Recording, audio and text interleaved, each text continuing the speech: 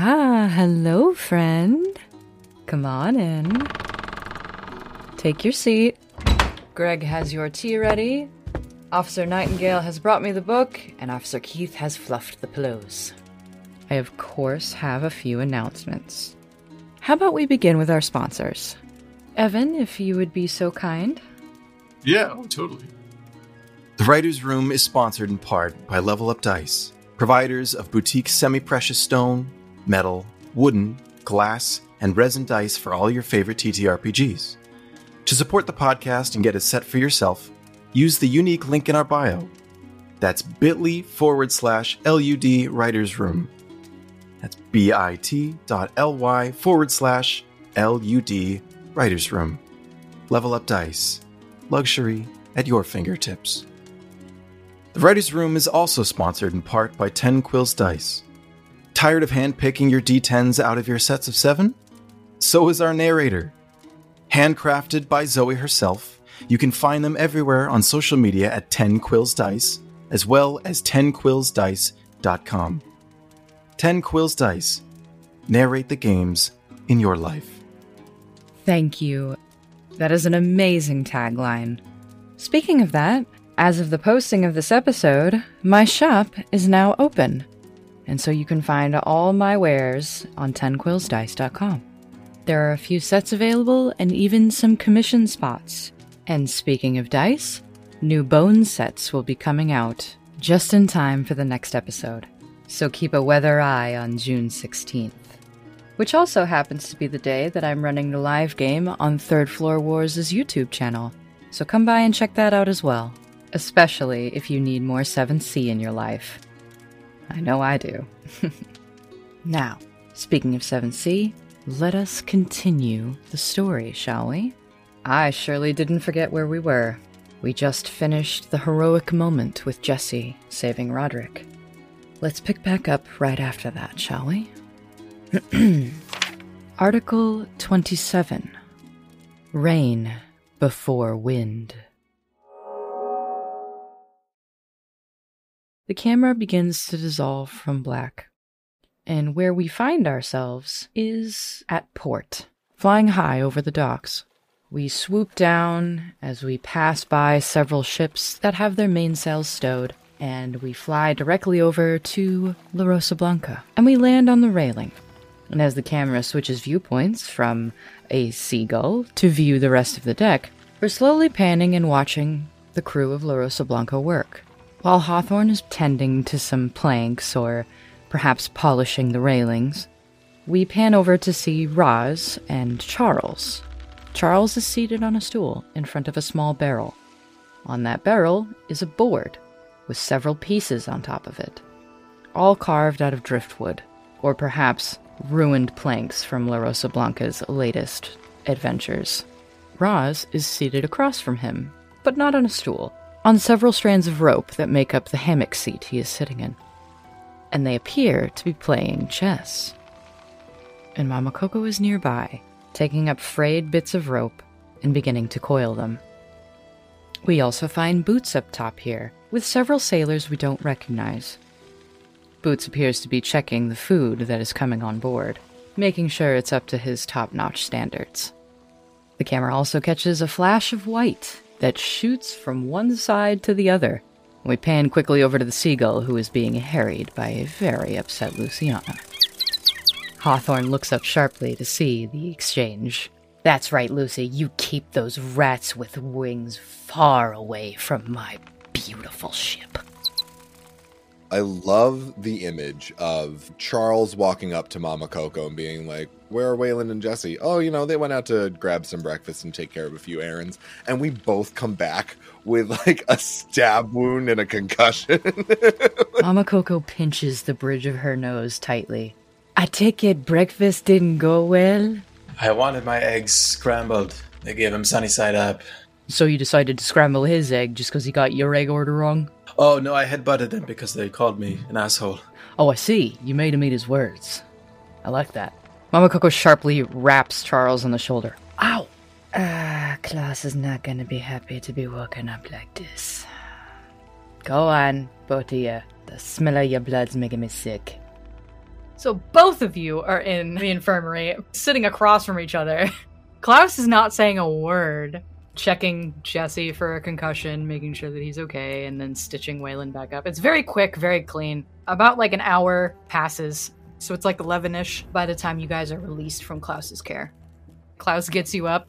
Well, it's been fun. It's nice to see you too, Doc. Picks you both up and like pushes you out. Don't do anything stupid. I swear to God, if I see you in 45 minutes, I'm going to end it all. Good night. It's 10 in the morning. Slams the door. You hear muttered Eisen from beyond the door. All right.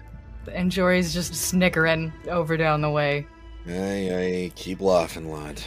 Those cannons aren't going to clean themselves, Jory. On with you. Aye, sir. Sheepishly goes on and cleans the cannons.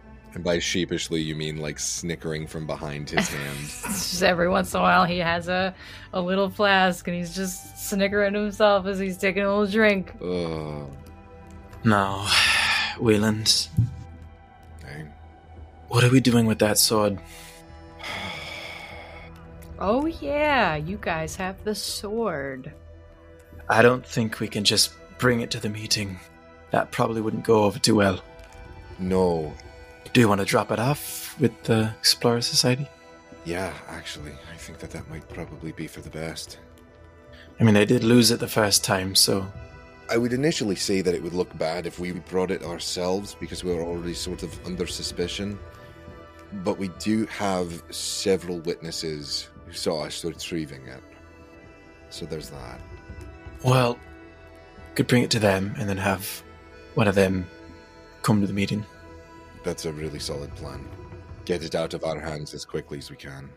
Yeah, it's weird because usually you would want the exact opposite, but I think we get as many voices in that room as we possibly can. Anything to keep our names as clear as they can be. Yeah. Who's around? Agnes is around. Agnes, dear. Aye, Captain. And Agnes comes, and she is brushing some soot off of her hands. She must have been cleaning the cannons. What can I do for you? And she stops dead in tracks as though she has been shot and then frozen in place. Her eyes fused to the sword. I'm gonna just kind of shove it behind me. Put myself in between her and the sword. That doesn't seem to placate her at all. In fact, Agnes looks unnatural standing there. There is absolutely no emotion in her. It is as though she is a statue, and her eyes have not blinked. She doesn't even appear to be breathing anymore. Wayland. Yep, Get off the ship. I'm going. I take the sword with me. Charles! You pass Charles on the way, and Charles heads down the stairs. What's up? What's the matter? Go to Wayland.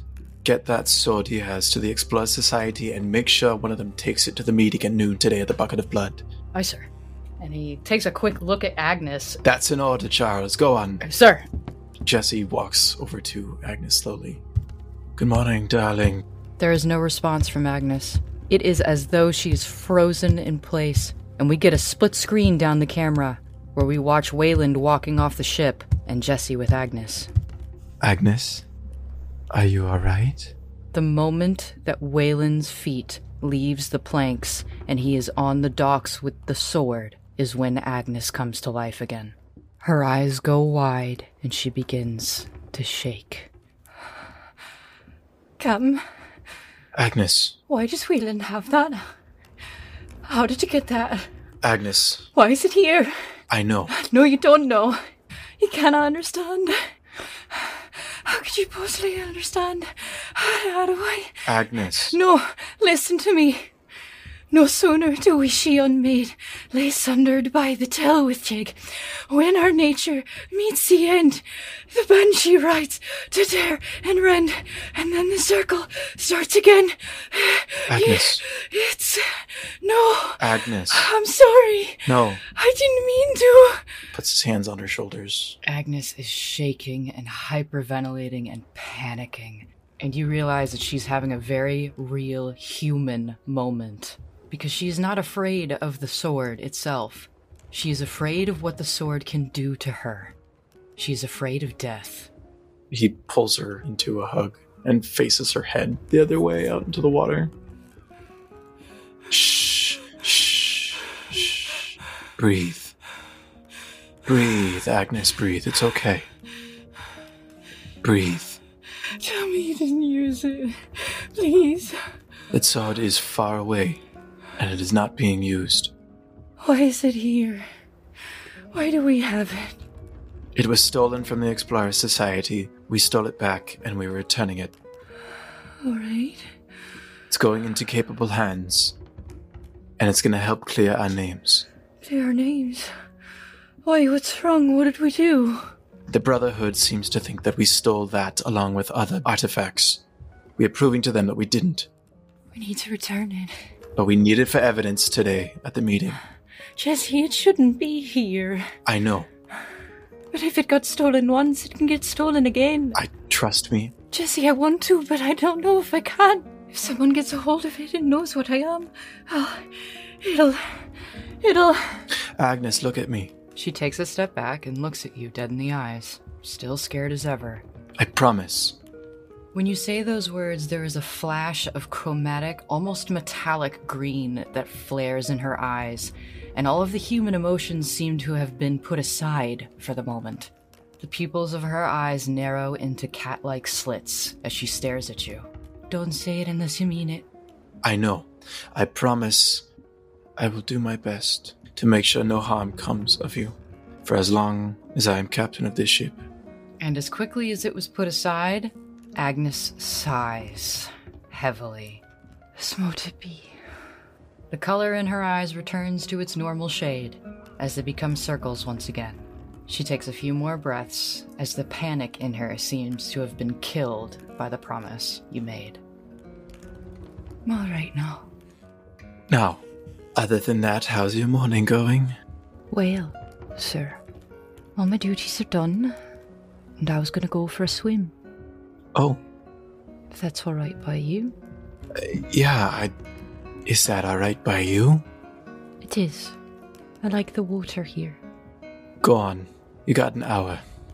Aye? Aye, sir. And she takes a step backwards and walks past you. But before she walks up the steps, she stops. Jesse, Aye? thank you. Not only for just now, but letting me free to do what makes me happy. I think I'm happiest when I'm in the sea. So thanks again. Of course. Agnes, it's nice to hear your voice this much. And then Agnes blushes. There is a tinge of red all across the freckles on her cheeks. I'm getting used to it, too. Good on ya. Talk to you later. And then heads upstairs. And Jory the whole time was like trying really hard not to eavesdrop, but was also like being super obvious about it. Those guns better be clean as fuck, Jory. I swear to the gods. Absolutely. Sorry. I was just making sure that the angle was right on this one over here. I will drag you off my ship, throw you onto the deck, and ring you like a goddamn bell. You know what? I haven't checked the powder room. I'm gonna go check the powder room. We're good dads. Hey, Raz. Oh, Capitano! Get that boy a fucking leash. How long do you want this? Not very. Should I put a bell on it too? Yeah. Yeah, get a bell on it. Ah, shit. Wayland, you step onto the docks and Charles comes after you. To clarify, Wayland isn't directly touching it. He's got a loose piece of leather wrapped around, closer to the hilt, holding it very gingerly in his hand. Has it gripped tight so that even if somebody tried, wouldn't be able to pull it out of his hand. Oi, Wayland. Looks at the sword, looks at you. So what, is my shit not good enough for you? No, that's not. You know, if you wanted spikes on Greyla, all you had to do was ask. Charles, I don't want anything to do with this blade. And just looks at Charles with intent, not anger. He's very calm to the outside, but being Charles can see that Wayland has this deep anxiety and anxiousness that is just permeating his entire form right now. A lot of muscles are tensed. Charles was cracking fun at you, but sees your demeanor and your posture. Wayland, you alright? Walk with me. Let's walk and talk. Charles looks at you, looks at the sword, looks back at you. Do you want me to carry it? No, I got it. Hey, Wayland. How's Paga feeling right now? Not great. I was just going to ask if when Charles says, would you like me to carry it? Again, Paga doesn't talk to you at all. There's no words, but there's a feeling of get this fucking thing away from me. Yeah, you know what? It takes a moment for Wayland to let go, not because he wants to hold on to it, but more of he is trying to force his muscles to unclench. It felt like every fiber of your being was strung taut. And at any moment, especially near this blade, even looking at the blade could have cut them. Every single finger slowly lets it go into Charles's hand. Charles takes it, puts it on his opposite shoulder as he's walking alongside with you, and keeps it out of your view. Feeling better? Oh god, thank you. You're welcome. Don't grip the guard too tightly. Contrary to popular belief, Wayland, not all fighters are masochists. You just worry about you right now. Hi Charles, how are you? Absolutely fucking great. No, really, tell me how you actually feel. No, I actually feel fucking great. Had a good night's sleep. Got to see Charlotte today. Had a good breakfast. Got to sit down and have that rematch with Roz in chess. That sounds good. Who won? Neither of us. Well... the chessboard won!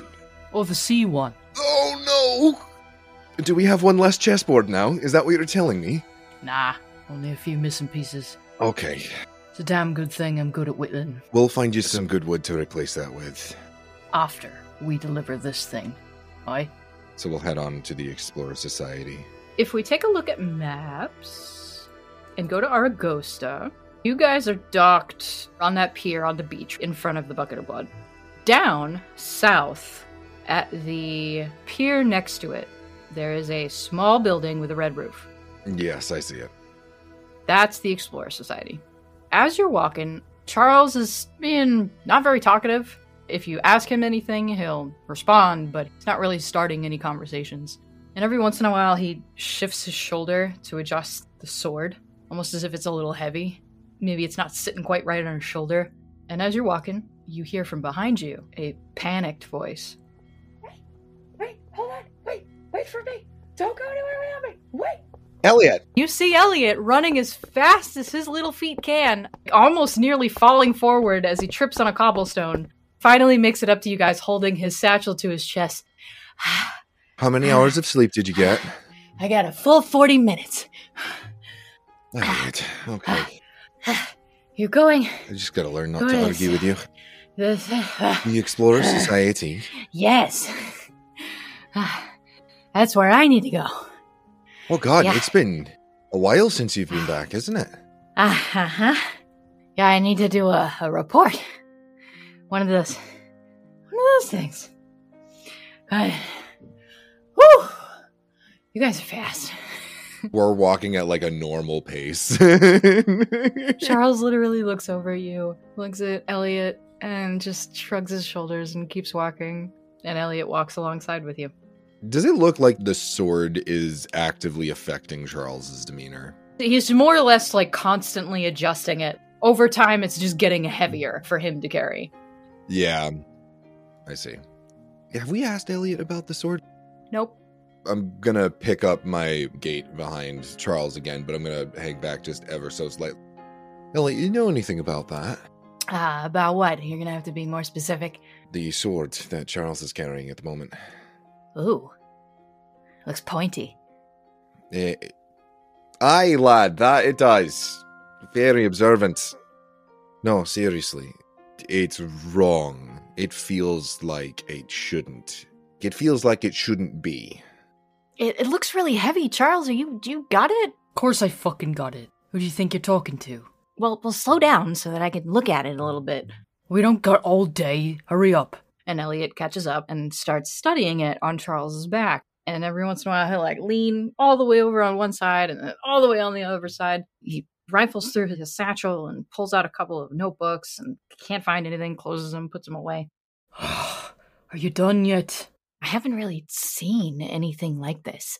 Well, walk and talk, boy. It's fucking heavy. Do we know what it does? Do we know why? Why do we have it? Well, we know it's of unseelie make. Hmm. We know it can summon spirits of some sort. Okay. That tracks. And we know that it uses the blood of whoever wields it to power it. Okay. Yeah, it's not great. No, not the best. He's still rifling through his notebook as you're talking. And finally, he finds an old tattered book, small little thing. And it's got the Avalonian crest on it. And he opens it and he looks through it real quick. Well, there's really no mention of that sword. There are... So you know about the Three Queens, right? Yeah, I don't have to tell you about the Three Queens. I know a bit. That wasn't very convincing. No, it wasn't. So there's 3 queens of the Sidhe. Oh, yes, of course. I'm not going to say their names because names have power. Nope, that's a very smart move. So we've got the Queen of Air and Darkness, we've got the Queen of Fire and Light, and then we have the Queen of Water and Earth. Mm-hmm. And each of them has a sword. And each of those swords have a name, which I'm not going to repeat because, again, names have power.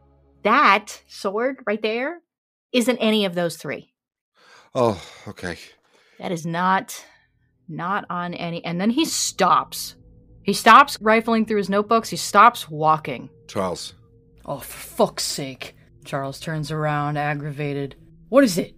Elliot looks back up at the sword and looks down at his notes and looks back up at the sword. There's a 4th one, isn't there? There is a 4th sword. It's the one to keep all the other swords in line. According to what I just read, it's held by the Earl King. That's Banshee. Bansidhe. Oh, boy.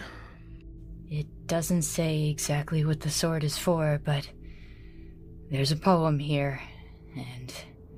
He closes the book, puts it away in his bag, and just shakes his head no. We shouldn't have that. No. Nobody should. Wayland, I don't think you're understanding me. It really shouldn't be here. Okay.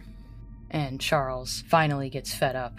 I fucking know that. I'm trying to get it to the Explorers Society until you kept stopping me. Can we go now? No, you're not understanding me. And he pushes his glasses back up on his nose. It shouldn't be here. On this side of the gate, Charles. Yes. Exactly that. Well, is there a fucking gate nearby? I don't know. You got fucking contacts on the other side. Theoretically, yes. But it wouldn't be a smart idea to bring it back on board the ship. And that's when Charles makes the correlation as to why Agnes looked the way that she did. And he shakes his head no. Psst, what the fuck do I do with it? Do we still bring it to the Explorer Society? What, so it can get stolen again? Let's put it right back where the thieves can get it.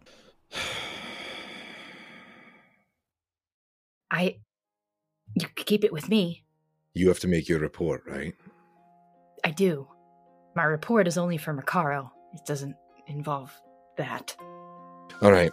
For your notes, Elliot, we recovered it, and I will tell him how we recovered it, who initially had it. Okay. And the incident leading up there. Yeah. I believe the Explorer Society knows that it's missing. I would hope that they know it's missing, unless they intentionally let it go. If you are willing, would you be able to bring this to the parlay noon today? Yeah, that's in. And he looks at the sun, does a couple of quick finger motions, and licks his lips a little bit. Okay, 40 minutes. That's plenty of time. I can meet you there. Okay. I'm trusting you on this. It's in no better hands. Trust me. I mean, you are trusting me on this, but, Charles, I'll take the sword. Hands it to Elliot. Oh, okay, it's a lot heavier than I got. Are we almost at the Explorer Society? You were, yeah. Yeah, okay. Elliot then ducks down a side street. I'm just gonna head to my apartment real quick. It's down this way. You have an apartment this whole time? Yeah, where did you think I lived? I don't know. I thought you were sort of based at... Never mind. I didn't put too much thought into it, I guess. The Explorer Society isn't a housing center. It houses artifacts. I'm not an artifact, Wayland. Although theoretically all of us are technically artifacts because we're passed down from our... Anyway, I'll see you soon. And Elliot ducks down a side street and disappears. And Charles looks at you. That terrifies me. Which part of it? Because a lot of that terrifies me. The fact that that little squirt is carrying around that dangerous sword all by himself. Nah. I better go make sure he doesn't get lost in his own thoughts again. Keep an eye on him, all right? My eyes aren't as good as yours, but I'll give it the old try, huh? I'll see you soon. And I'll head back. Breakneck sprint back to the ship. Captain, what are you doing? Hanging out in his quarters, writing up a bunch of documents, and maybe trying to ease his mind a little bit by going back and forth between writing some maps. Where's the eye? I'm going to pull the eye out of my pocket, place it on the desk in front of me. It stares at you. It doesn't have an eyelid, so it can't blink, but it doesn't move either. Picks it up and just kind of holds it in his hand. There's a black eye with a red iris. No matter how you move it, it always seems to stare at you. It's kind of like that Mona Lisa eye. It always seems to be staring at you. I'm just going to pull the Heart of Matters out and look at it. Oh. So we just got a look on her face when you said that. Oh boy. Oh no. What the fuck does he see? Which hand are you holding the Heart of Matters with? He's got the Heart of Matters in his left hand, the eye in his right. You don't see anything. It's what you feel as you look through the Heart of Matters at it. You know that feeling when you're doing something you shouldn't be doing and someone is staring at you? That tingling feeling in the back of your head that you're being watched? That somebody definitely, clearly is seeing what you're doing right now? You get that feeling. Your right hand lets go of the eye. Drops it. It doesn't make a splat noise. It's like a glass eye. And it rolls across the table. And it lands in a crack. And it's still staring at Jesse. And the right hand clenches into a fist. And then begins to reach at your hip, where your hummingbird dagger is. He's going to put the Heart of Matters away and grab his wrist. That feeling is still there, just minutely. But it's not as intense. And then your hand slowly releases and becomes yours again. It's good to see you too. Is it though? He picks it back up with his left hand. The eye just continues to stare at you no matter which way you turn it. Where does this come from?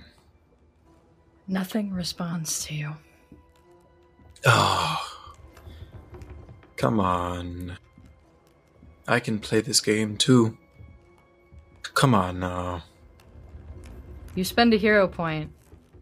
You'll get an answer. Yeah, I'll do it. Where did you get this? You look at the eye. The pupil shrinks to nothing. The red encompasses the entire eyeball. So you just have a red sphere now. So you know how when you're looking at something that has a reflection and you can see your own reflection on it, but it's magnified? Mm-hmm. You see that, but instead of seeing yourself, you see a woman wearing a red coat with flaming red hair, studying it. Yes, Pat? For Maurice? Bingo. Bingo bongo. And then the image goes away. Perhaps someone has palmed the whole thing and put it in a pocket. And then the eye returns to black, back into that red iris, and the pupil comes back. And it stares at you again. That's where it came from Reese.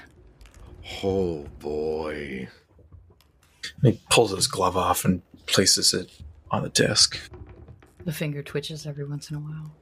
He takes his dagger out, stabs him in the back of the palm onto the desk. The hand does not flinch as though it has been stabbed, and it doesn't feel like you've stabbed a hand. And it goes back to writing. Quick question. Does that motherfucking thing act like a Palantir? But like a scrying eye? We have established that anything you look through the Heart of Matters can also look and see you. Ooh, spicy. I love it. That's interesting. He goes to knock on Jesse's door, and he stands there for like maybe a good 15 seconds, turns around, and heads to Mama Coco's quarters.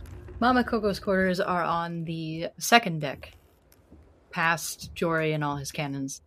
And her door doesn't exist. Well, she doesn't have a door anymore. Really hasn't bothered to fix it. Used to. Doesn't. And you can hear her in there. She's on her bed, and she's got almost like giant crochet needles, but one is a hook, and the other is just a straight needle. And she seems to be sewing a fishing net, humming to herself. Some little song. Not the song. Nope. Some little song in Haraguan. It's gonna knock on what was once a door frame. Come in. Verison, do you mind if I talk to you for a second? Not at all. Take a seat.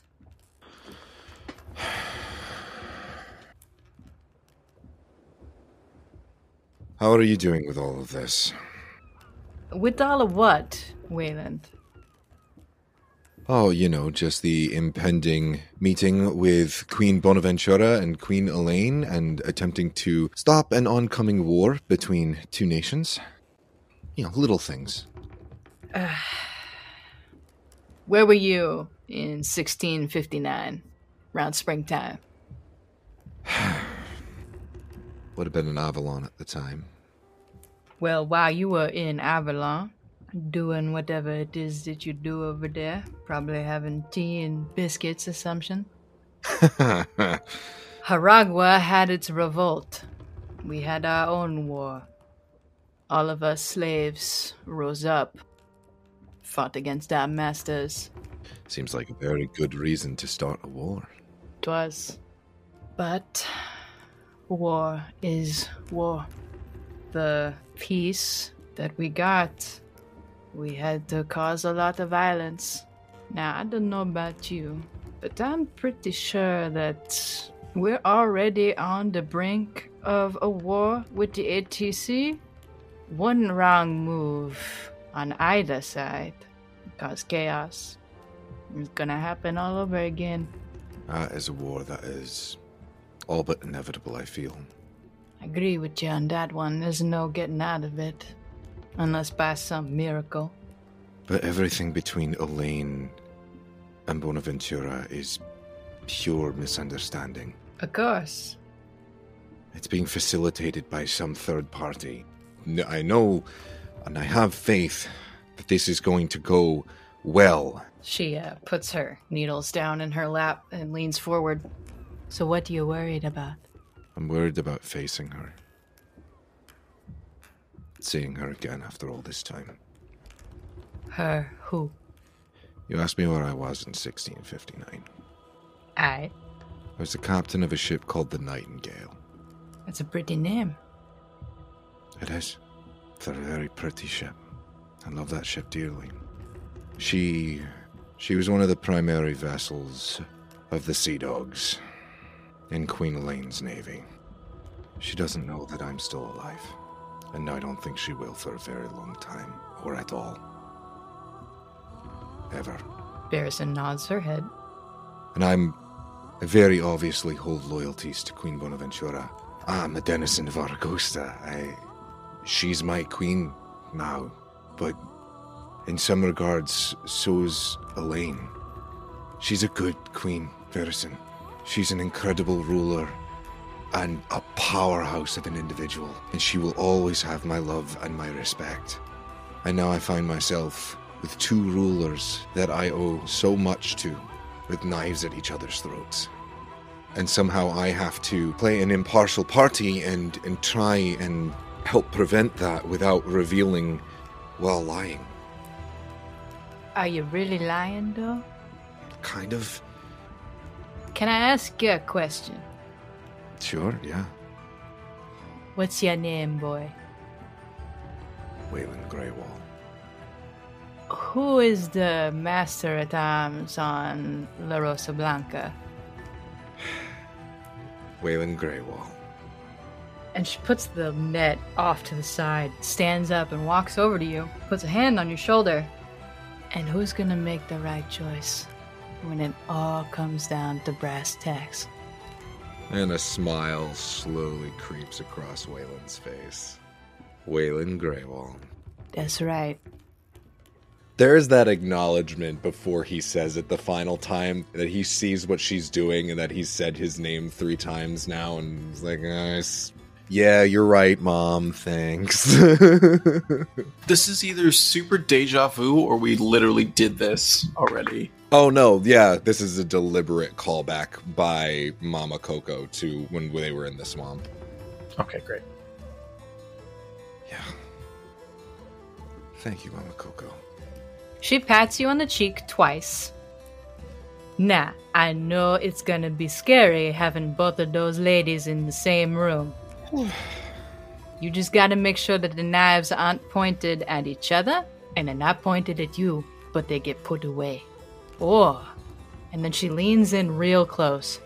You point them in a direction neither of them saw. I'm gonna go chat with Jesse. We should strategize. If you excuse me, Mama Coco, she reaches up and she grabs a fishing pole up against the ceiling, I guess. Slings a little bag on her hip. I got a date with some waves. If you need me, I'll be at the 6th pier. Jesse knows where that is, because that's where he found me. Sort of a quizzical look, and he tilts his head and just kind of nods. And then she walks away. And I will head to Jesse's quarters. Jesse, there is a knock at your door. There's no response at first. Captain? What? Who's there? It's Waylon. May I enter? Yeah, come on in. How are you feeling? He looks to his desk, and then looks back to Waylon. Oh. That good, huh? Yep. Elliot met up with Charles and I on the way to the Explorer Society. Found out a little bit more about the sword. It's worse than we thought. Worse than we could have imagined. Well, that's great, because I learned a little bit about... And he goes to put his hand into his coat pocket and realizes that he has his glove off. Hold on. Holds it open with his stub and, reaches in the left hand and pulls out the eye. Waylon has to bite his knuckle just ever so slightly to stop from chuckling. It still creeps me out. That's never not funny. I'm so glad my disability makes you laugh. Anyway... That's not... Oh, well, alright. I found out that this... He, points the eye to Waylon, even though it's not looking at Waylon. It is not looking at Waylon, no. Jesse, turns around. Waylon comes up beside Jesse and looks at the eye. You could see the pupil now. Remember this? That I popped out of Roderick? Mm-hmm. Belongs to the Scarlet Queen herself. Oh, for fuck's sake. What's with all the monarchs lately? That's just a name I gave her. Oh, okay. Well, the sword belongs to the Earl King. That's wonderful. Who the fuck is that? Are they like the Baron of that kind of tea? The grey one? Waylon will give a brief description of who the Earl King is. It's the Lord of the Hunt. The Wild Hunt. There is a night in which the Earl King rides into this realm and chooses his prey and his predators to ride with him. So the predators ride with him and hunt, and the prey run. And it is all for the glory of the hunt all across the night sky. There's no discrimination. It doesn't matter what you are, what you do, who you are. If you are chosen as prey, you are prey. If you are chosen as a predator, you ride with the hunt. And if you hear the hunt on the wind, do not call to them. Do not echo their war cries, because that could draw their attention for better or worse. And if you hear their calls, you never run. You are automatically chosen as prey if you do that. Also, never run from anything immortal. It attracts their attention. The Earl King in my lore has enough power on his own to overthrow the queens should they get out of line. That's why he carries this sword that can unmake she. It's kind of like a she contingency plan. Exactly. Well, that's just wonderful. That's excellent. It really shouldn't even be on this side of the gate. And how good old Ironbeard got it into his possession is very much a mystery. Gosh, I am so thrilled that it's back with us in our possession. We're in the muck and the mire of that. Nothing's ever simple, is it? It feels like it's getting more complicated by the day, yeah. How are you holding up? There's a certain burden that comes with being a captain that I've come to appreciate. Oh? It's the weight of responsibilities. But oh my god, I'm so tired. Yeah, me too. Feels like any moment the world's gonna come crashing down. Yeah. Feels like a glass in midair, and any moment it's gonna hit the ground. It could bounce or it could shatter, and I'm not really sure which way it's trending at the moment. I've never seen a glass bounce, personally. However, I am unconvinced that nothing's possible. Well, you haven't dropped enough glasses. Contrary to how that first meeting went, I think we've stacked our deck this time. Wayland, we don't hold any cards. We've got Roderick. Roderick is a liability. We don't know what he's gonna do. We can only hope that he does the right thing. Gods know what that is. Now, we're going to have Cosette's mum. Also a large liability that could possibly kill Cosette, whether by her hand or by Bonaventura's. Aye. The sword. Is a problem in and of itself. Aye. How many enemies are we going to end up with? Well, we've got Maeve. We've got the entirety of the Red Fleet, it seems. We've got... And he motions with his head to the hand. You know who. Don't forget the ATC. How could I forget the ATC? Oddly enough, they haven't been on the forefront of my mind recently. And now it seems we have the Brotherhood. Well, hopefully not for long. Hopefully that's resolved in the next half hour. Also, Queen Elaine and her army, and all of Avalon, right at our doorstep. Wayland swallows hard at the mention of Queen Elaine and then just kind of steals his resolve a bit. Well, we just have to convince them that we're not traitors. To either side. If you can rescue someone from the clutches of Jonah's grasp, I think we can convince two heads of state, neither of whom want war, not to start fighting each other. It feels like one step forward, 2 steps back. That's how it goes sometimes, right? Wayland, it's been 24 years since I've seen my mother. She traded her life for mine, and now she's dying on an island, alone. I'm being controlled, partially, looks down on his hand for his stump, by a man who isn't entirely a man. I don't even know how long I have in the event that he takes over entirely. If he's going around taking things for himself. Well, as far as we know, he's got his entire form back, and he hasn't taken that back yet. I imagine in Jonah's possession, that's probably just a cute little magic trick. I just want to win for once. But that's not what this is about. No, right now it's not about us, I suppose. Maybe you're right. Maybe we have no cards to play. And maybe we just have to keep bluffing until somebody else folds. But if that's the play, then that's the play. Sometimes you're dealt a shitty hand. You can't bet with no cash. And you can't play with no bets. Aye. We do have a bit of an ace in the hole, though.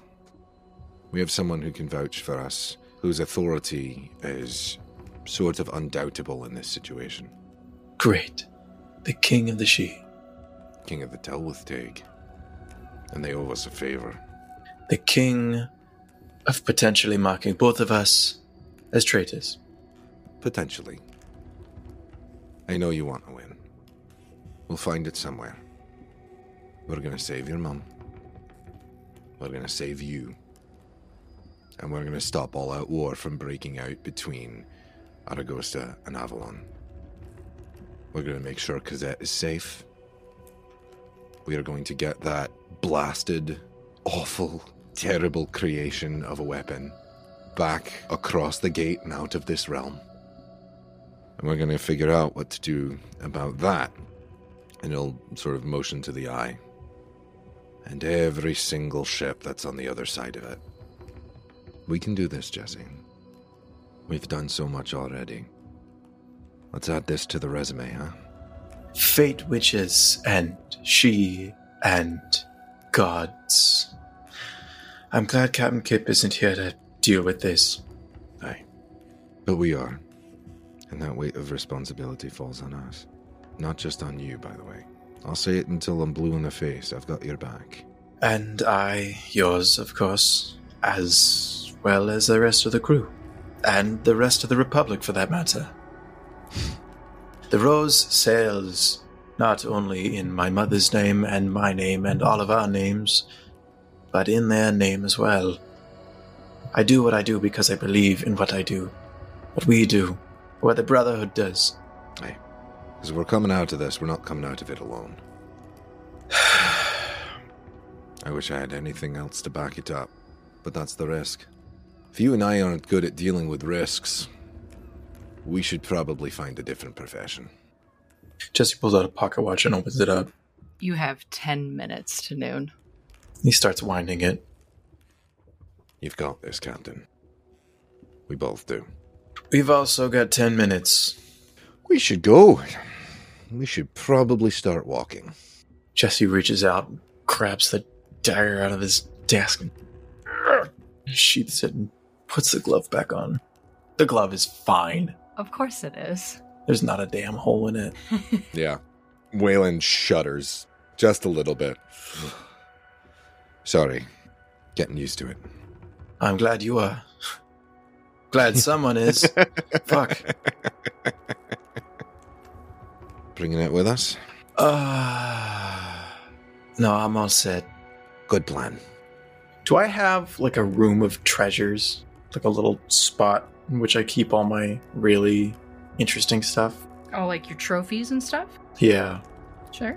I'm gonna go digging through that for a lead coffer. You find one. It's a little rusty, but it works. Hinge is still intact. Is there a lock on it? A newer lock, yeah. Sure. And of course, you being a captain, you have keys.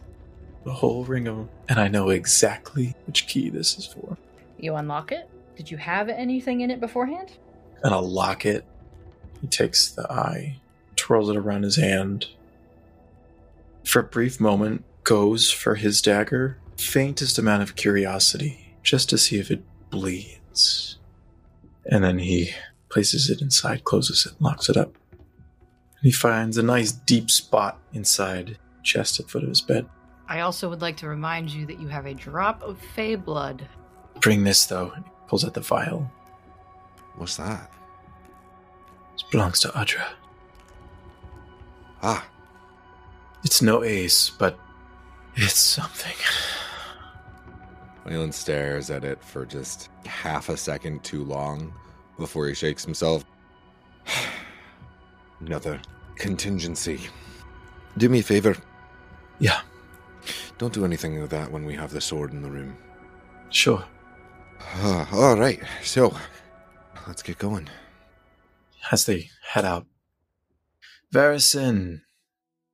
No answer. She grabbed her fishing rod. She said she's on the 6th pier? Raz. Ay, Capitano! You have the helm? I guess? He slips down the rope a little bit and catches himself. Do you mean it, Capitano? Oh, fuck me. He lets go of the rope and, like, grabs himself and swings himself down, upside down, like Spider-Man, in front of you. Do you really mean it, Capitano? Raz gets the helm. I'm really close to giving it to Hawthorne, but... You can trust me, Capitano.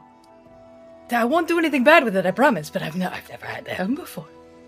It gives you a really, really big grin. Jesse looks to Wayland. I'm sure it'll be fine. And Waylon says to himself, I hope. The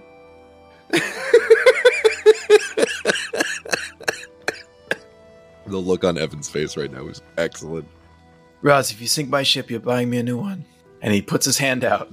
and upside down, you get Roz's hand, and he shakes it. And he holds it very firmly. Yep. Pull him in, because you have all of the fulcrum. It's the Spider-Man kiss, but it's Jesse just like very intently staring at Roz like, don't you dare destroy my ship. Not a single board will be out of place. Shh. We'll be back. Okay. I'll be here. Right where you left her. All right, let's go before I change my mind.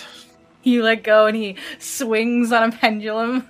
Like, not a board out of place. I'll make sure all the sails are ready to go. The ship is in good hands, Capitano. Oh, fuck me. Oh. By the way, both of you look ravishing today. Thanks, Roz. Thank you, Roz. You're welcome. Enjoy your date. Shut up, Roz. Did he just call it a date? How lovely. To double date with the queens. And off we go. So, if you don't mind, I would like to exposition this. I had it in my head that the meeting between Elaine and Queen Bonaventura was definitely going to be a fucking risk. There are two powers at play here. Anything you say can potentially fuck it up. Bringing shade into it complicates matters slightly. Having Roderick as a witness and evidence changes the game completely. It changes how this outcome would have been, because it would have just been you two, just defending your case. But with this, you guys don't need to roll a sequence or anything like that, because it solves itself. If you feel that strongly about it, I'm okay with that. The whole thing with Miss Marisol, that's a risk. Yeah, if I'm spending my favor on it, then yeah, we'll see it. We've had the meeting, and then we're going to bring everybody back aboard the Rose, correct? Yeah. Okay, cool. All right. Here's the scene. Bucket of Blood, 3rd floor. It's set up much like a trial is. There is an audience, but not very many people are present. There's Queen Bonaventura on one side, and Queen Elaine on the other. And one by one, all of you come up and give your testimony. The camera is revolving around the 3rd floor, sometimes zooming in on certain faces, but we can't hear what's actually being said over the music. This is, of course, a cinematic trick, because we've already heard it all before. It first begins with Captain Jesse, and then Waylon Greywall, and then the opposition gives their side, which, of course, is Queen Elaine accusing you of stealing these artifacts. Which brings it to the first incident. The scene with the red ghosts and the sword at the bucket a month ago. Adetokumbo steps forward and gives his testimony. Even Miguel is there, also gives his testimony, which allays you of any suspicion of being thieves of the sword.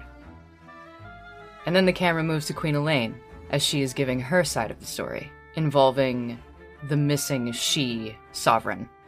And then it transitions over to Shade, as Shade steps forward and gives their testimony, their experience with La Rosa Blanca, and their treatment, which is nothing but high praise from them.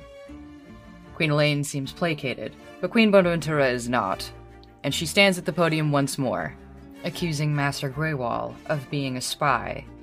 At this point is when Roderick is brought in, and all suspicion is allayed when they realize that the spy is not from Avalon, but from Jonah himself. He tells Queen Bonaventura all about how Jonah took what he wanted and forcefully gave this gift to him. Queen Bonaventura is supremely upset by this news. He also drops the information that he happened to see red sails when he came to while he was aboard the Black Freighter, and so the connection between the Crimson Raiders and Jonah is made, which then brings it all back to Cosette. She agrees to call her mother, and you all are to meet at La Rosa Blanca. We fast forward to the Rose, in the bilge, where Shade is performing the ritual in order to summon her. Shade steps in, and they're in their human form. Draws 3 circles and a triskelion in the center, and then a swirl in that center, so everything matches up. They touch it, whisper a few words in a language neither of you can understand, and reaches up in the air, feels around for something grabs it, and then yanks. Then they step out. Wayland, you slam the bar shut, and then the circle lights up, this brilliant, bright, white light that blinds all of you briefly. And when the light fades, standing in your cell is none other than Michelle Mariceau, the butcher of the Atabean. The first thing that the camera notices is that her back is to us currently. We see a very fine-tailored red coat, something that you would find in Montaigne nobility. Covering most of the back of the coat is long cascading brown hair, nearly black in this dim light. And for a while she stands there, and then slowly turns around. Not moving her feet as she does so, she simply pivots on very expensive boot heels. The camera is moving from the bottom of the cell up as she turns around. We notice how pristine her leather boots are, all the way up to the knee. Her black slacks are nearly perfect, not a button out of place. The black trim on the coat is meticulous, not a seam frayed or tattered, and it fits her perfectly, outlining her slender physique. Each antiqued bronze button gleams as though it has been polished meticulously. And we pan up to a face that we recognize. Cosette is the spitting image of her mother. However, there are stark differences. There are faint creases at the edge of her lips, indicative of frown lines. And her eyes, which are the color of grass washed with rain, stare down at all those in front of her. The other difference being that Michelle stands at 6'3", and so she has to look down at everyone. Years and years of polite society and politics have carved the porcelain mask on her face. She reveals nothing as she carefully watches her captors. I invoke parley. And you are? I am Captain Jesse Nakansa. Miss Mariceau nods her head ever so slightly. Welcome aboard the White Rose. And in the dim light, her lip curls in a faint smirk. The pleasure is all mine.